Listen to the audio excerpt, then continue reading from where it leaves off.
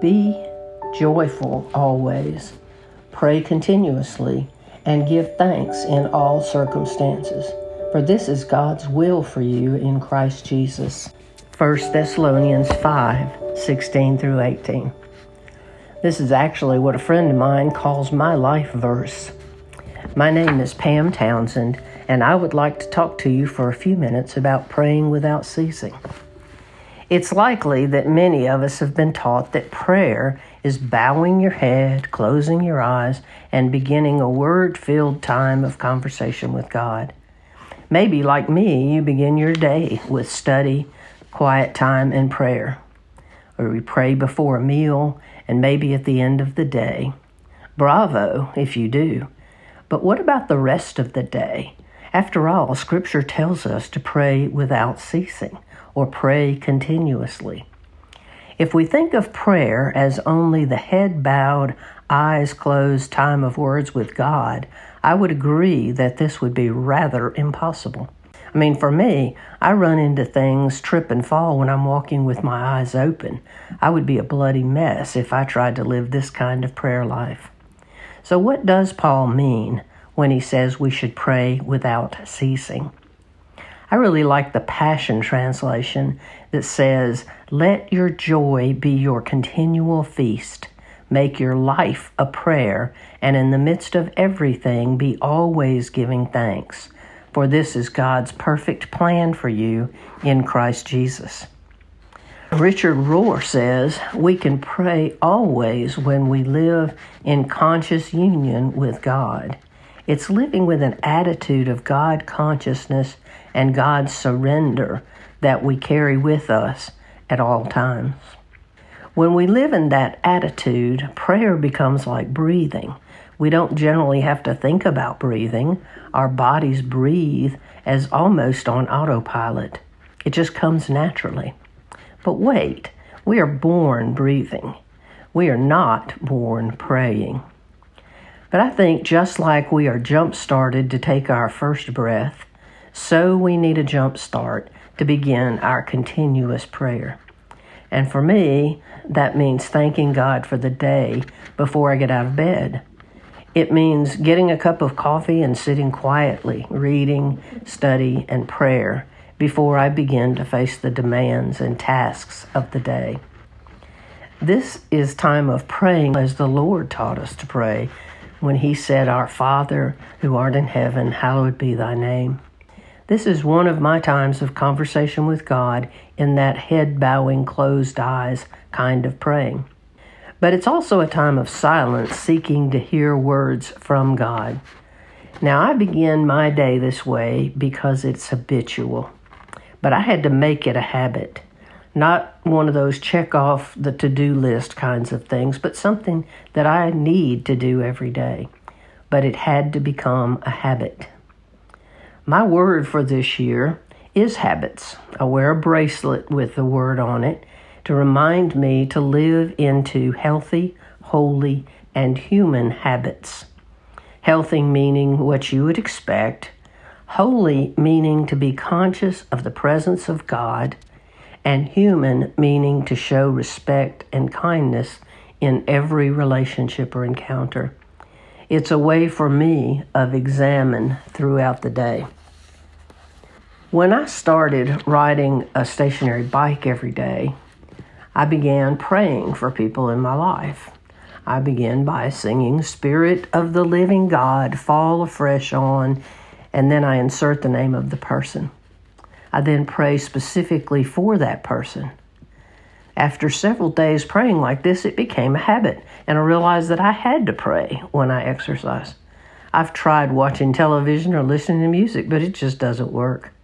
My mind and my heart take me to prayer. Again, it's because it has become a habit. And I have other routine things I do every day in which I have developed similar times of prayer and habits. Brother Lawrence describes it as practicing the presence of God. It is being aware of God's presence no matter what you are doing. But it does take practice. You know, if you think about it, God is always present. I mean, He is omnipresent. But it is up to us to be present with Him. There was a time when I was a child and my mother was working that we had a lady who would stay with my siblings and me when Mom wasn't home. I remember when we would get in the car, she would pray that it would start and that we would safely complete our journey. Now, I can remember rolling my eyes and thinking God probably got tired of hearing her constant prayers. But 61 years later, I still remember it. God was always present with her, but she was continuously seeking to be present with God. And maybe while not intending to, she was modeling for us the practice of the presence of God. Author Kathy Odell Stanley says being in the continual presence of God is like keeping the radio playing in the background. My dear friend, Sue Deerwent, who now lives with Jesus in eternity, once told me she was having trouble sleeping.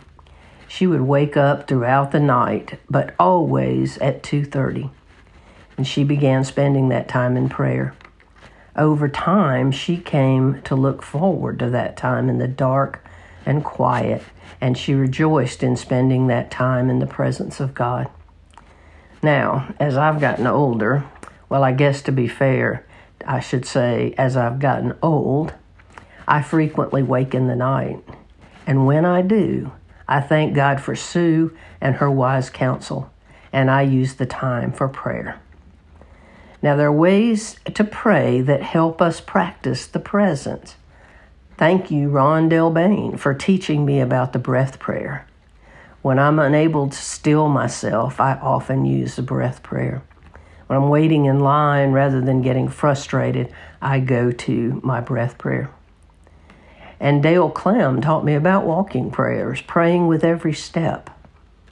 And then I love my prayer beads and am so grateful when I feel them in my pocket to be reminded to step into God's presence. Some people carry a cross in their pocket or a rock for the same reason. I have a friend whose alarm goes off silently on every hour to remember to be mindful of God's presence. Gosh, walking outside and looking at the beauty of creation, the clouds in the sky, the trees, the flowers, listening to the birds singing, I'm not sure there are many better ways to be in the presence of God. And for me, music, oh, music, how it stills my soul in God's presence. So I asked a few friends how they would describe praying without ceasing. And here are just a few of their responses. One said, praying without ceasing is an ongoing conversation with God. It's a mindset. It often results in short prayers. The prayers are often the result of strong emotions such as deep gratitude or fear or feeling overwhelmed. His presence is available unceasingly, which is unceasingly amazing. Another said that prayer without ceasing is recognition of the ever-presence of Christ. She pointed out that as we were having this conversation, it was a prayer, that God was present in our midst. Another said praying without ceasing, even in crowded, loud, threatening, or uncomfortable moments, gives me the opportunity to take a deep breath and navigate into a comfort zone. Another, praying without ceasing is not something we do, but rather it's something we are. Or when a person or situation comes to my mind without prompting, I lift it up to God right then. And then one said, I think about breath prayers throughout the day, all times whispering prayers of intercession, thankfulness, and praise, knowing that God is always near. I recently read a story in Christianity.com about a lady who was serving a group of men who were meeting to discuss theological questions. Well, they were batting around the question, what does it mean to pray without ceasing? After talking about it for quite a while, without coming up with an answer, the lady who was serving them walked into the room. One of the ministers casually asked her, maybe you can tell us what it means to pray without ceasing. She responded saying, oh, sirs, that's no problem. When I get up in the morning and I clothe myself, I pray that the Lord Jesus might clothe me with his righteousness today. When I came down here before you men came, and I dusted the furniture, I prayed that he might cleanse me from the filth of my soul. And when I set before you this food and drink, I prayed that Jesus Christ might be my meat and drink until life eternal. So, sirs, I just kind of pray my way through the day. Well, with all of that said, I think praying without ceasing encompasses at least these 4 elements. First are the formal, frequent prayers, the head-bowing, eyes-closed kind of prayers, including time of silence to hear God speak. It includes the constant awareness of the presence of God. It includes practice. Now, this practice doesn't make perfect, so give yourself grace as you work to develop these holy habits.